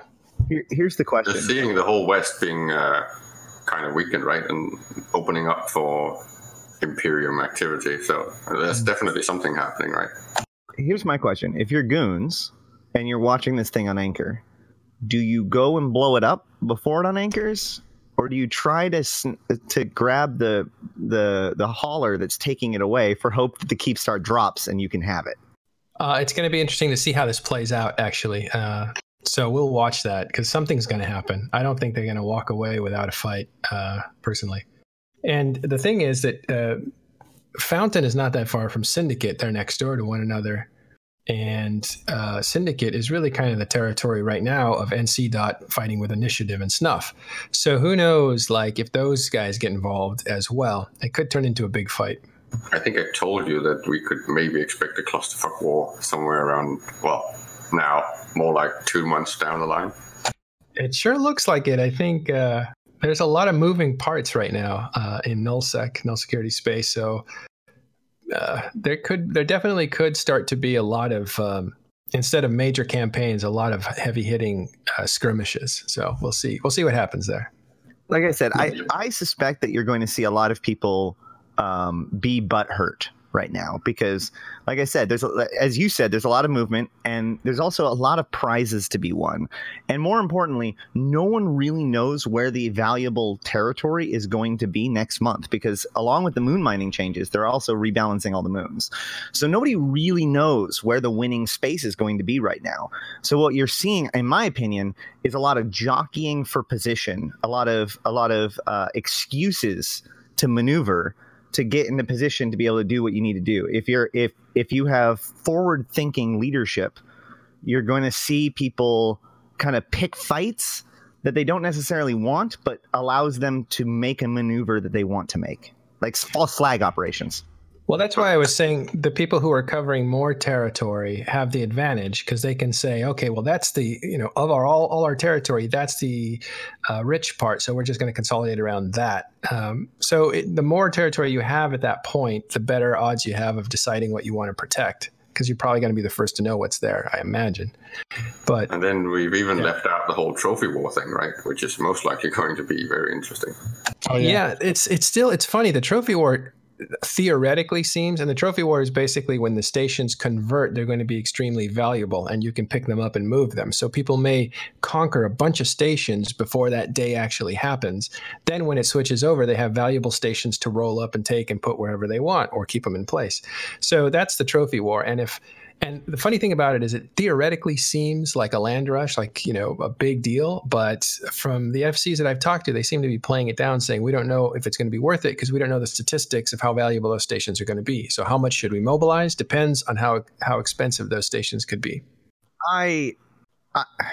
I'm going to just call BS on that. And I could be wrong, but we know they're going to be faction Fortizars. We know they're going to be one of a kind. We know that they're going to have the rigs with the bonuses on it. Again, I personally believe that if I was a powerful entity, I would A, be maneuvering to be able to capitalize on this at whatever I can, and B, be publicly saying that it's no big deal for hope that other people aren't doing the same. I think we're seeing a lot of game theory right now, where the people that are saying things about what they're doing may not necessarily be being honest because they want us to think that they're doing something.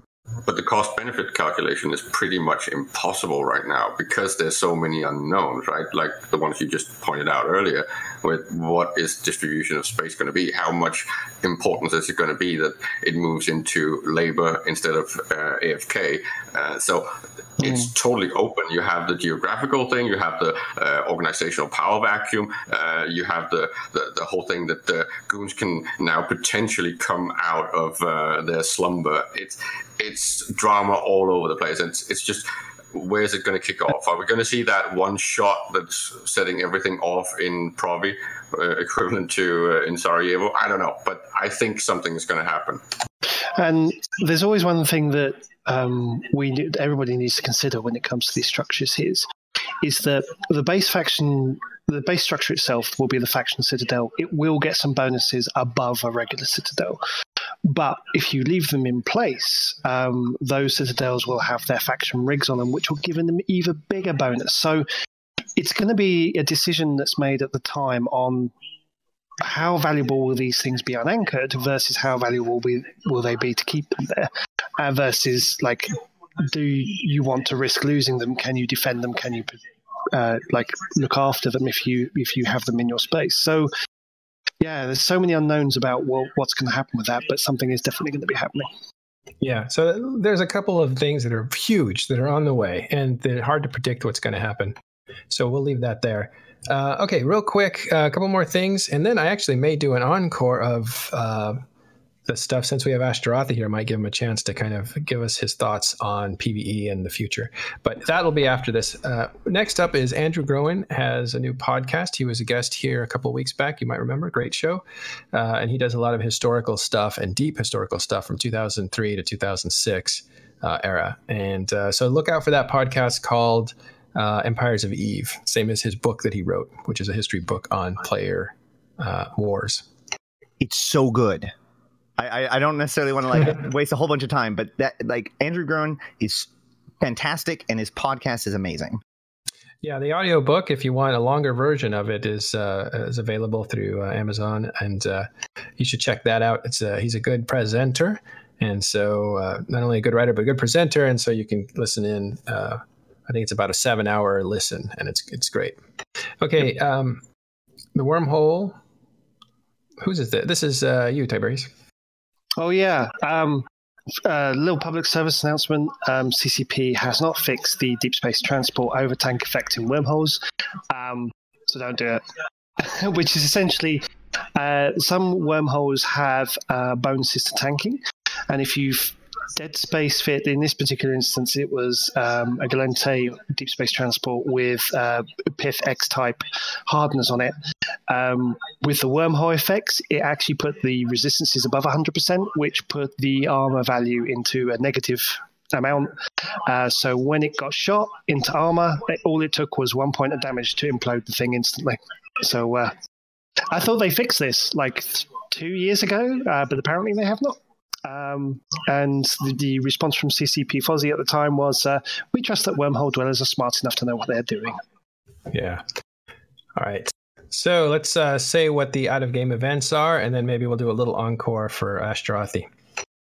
Absolutely. So coming up over the next few weeks, OmegaCon is in Charlottesville in the United States at the IX Art Park on the 29th of September.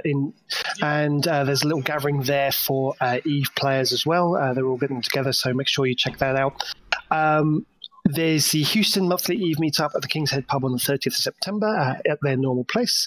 EVE Vegas is on the 6th of October, but if you didn't know about this event already and you haven't bought your ticket, then it's too late. It's all sold out, apparently to the tune of about 1,200 tickets, which is enormous.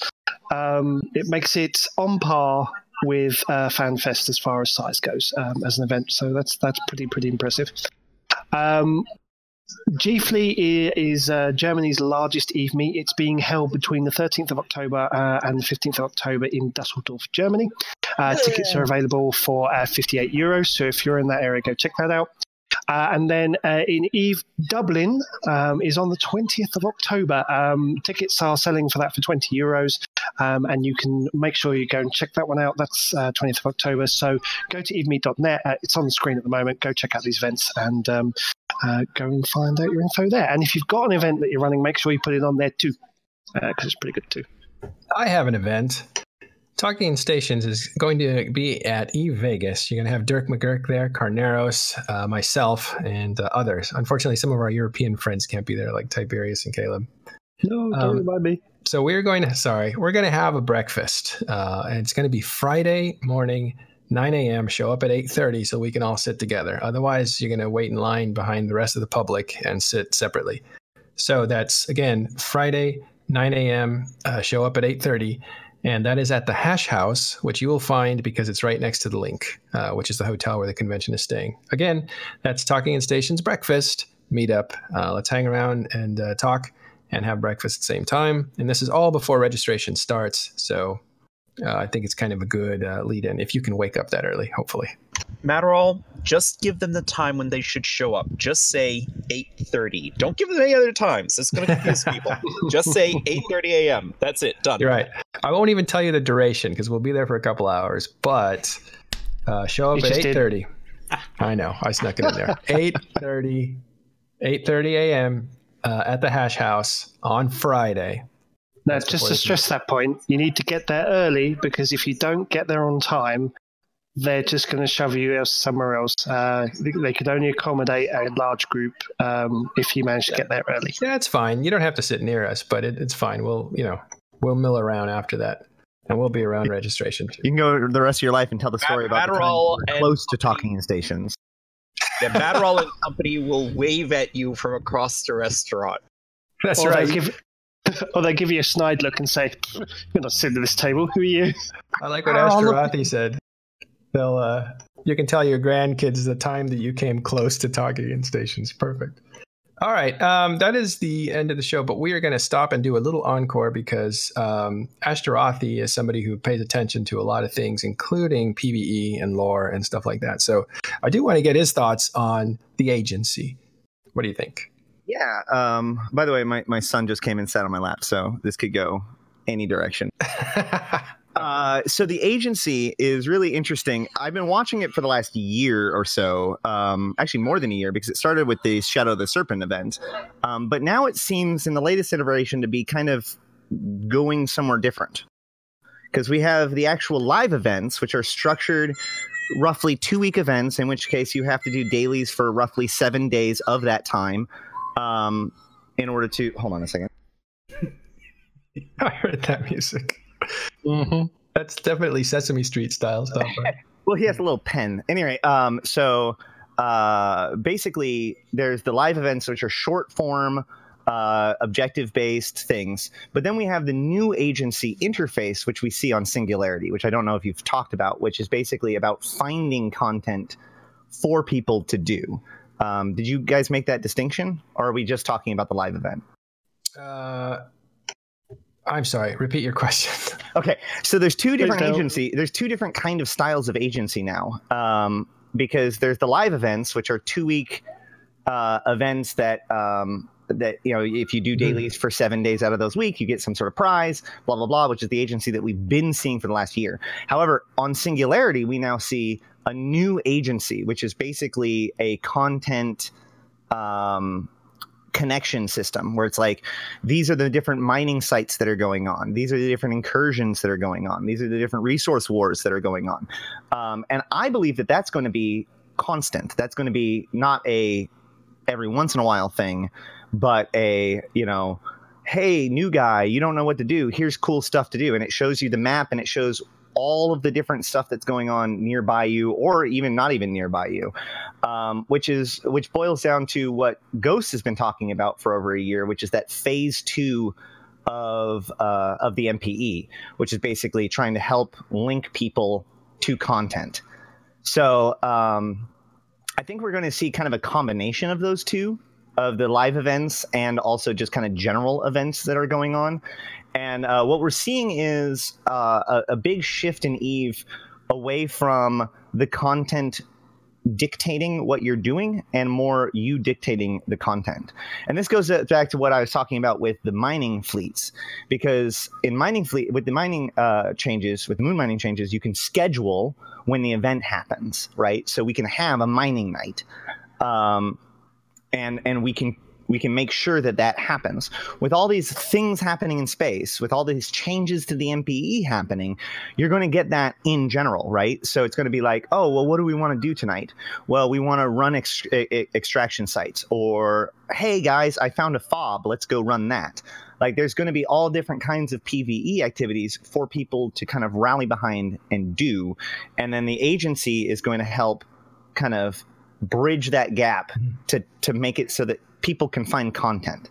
And that seems to be the overall goal, which I think is actually really important, considering how much recruitment is going to be essential with the moon mining changes. Wasn't there a component of it where you could meet new people? Like, that was something that was in the minutes, maybe, that they try to make some. So if you think about it, the extraction sites, for example, are cooperative, right? So like, you could go there and somebody else would already be there, and if they happen to be mining, you could actually just mine it to help it finish faster. You both get rewards, or maybe if they're mining, you could fight, or if you're vice versa, because remember, it has combat and mining opportunities in each one of these sites. So what I think that they're doing is kind of what we saw in the Shadow of the Serpent, where it's not like, it's not necessarily like you have to go find your buddies in order to go do it. But what'll happen is, because you are going to encounter people that behooves you to work well with, hopefully that emergent behavior will come out of that. And some people will get along, and you'll see new structures come from that.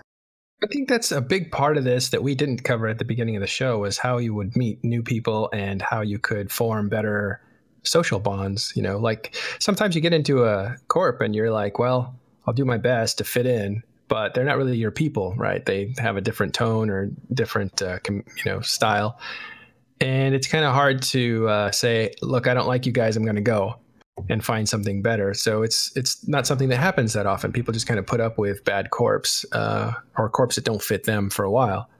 So maybe this is a way of having a chance to kind of mix better. That is specific to the resource wars, though. I'm not sure if that expands to all the other things, but could be interesting in the future to have the session finder also help with that. Something like an open fleet thingy to find. Yeah, I mean, that's what those those purple fleets are all about, right? People coming from wherever they belong to as a corporation to join into a fleet and kind of go and have an adventure together. It's a very miscellaneous kind of like activity, but if there was some way to kind of have that constantly without it being just a fleet, I think that might be interesting. Well, if they manage to somehow make standings meaningful and actually be balanced right, and the whole Crime Watch thing gets some sort of overhaul or integrated into the new AI, potentially you could get something similar to a PvP-centric version of what you see in games like Guild Wars, where you have casual meeting up and taking down PvE content, right? Yeah, and I think that's kind of what they're going for with, for instance, the FOBs. The FOBs really scream looking for 3 more Blood Raider FOB in JITA or something like that to try to find a group to go do stuff. What's a FOB? So one of the new things that they're introducing is pirate forward operating bases, which are basically like mini, those the Asbel, the Blood Raider Asbel or Sodios that we have. Yeah. Mm-hmm. This is going to be a scaled down version of that. So they're going to have little outposts in HiSec that can be hunted down and attacked.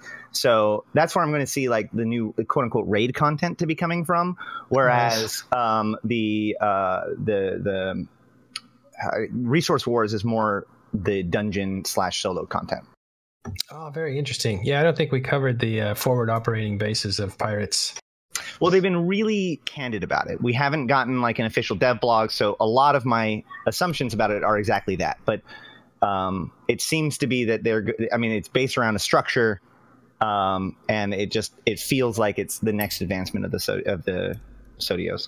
Yeah, you're right. I mean, there's a bit of information in the CSM's minutes. It's pretty much what you said.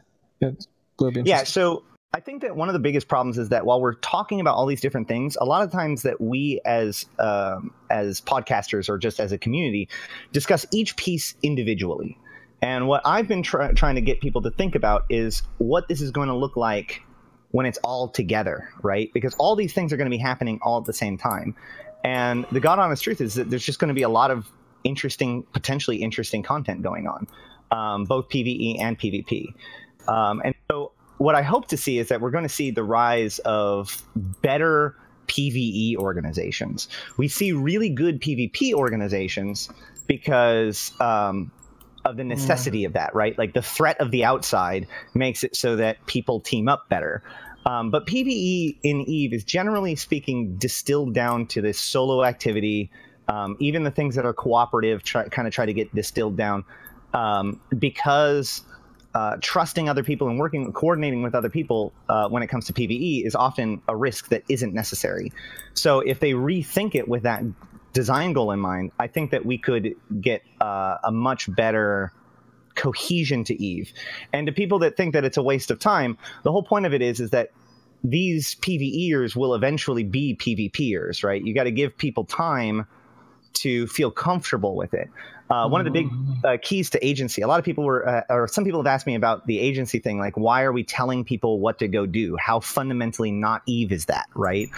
But the key to it is that, this is something I said on Hydrag, the skills that you need to learn in EVE is more than just how to pilot your ship.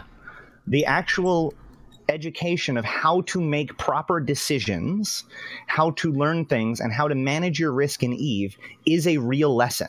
And it's a lesson that we do as experienced players seem to not respect very much. Because what I find is most new players that quit end up quitting not because they don't understand how to fly their ship, but they don't understand how to make decisions in this game, how to decide what to do next. And the simple statement of you can do anything doesn't really work well. And that's why I think that the alpha program has actually been more successful with new people than a lot of the older people expected.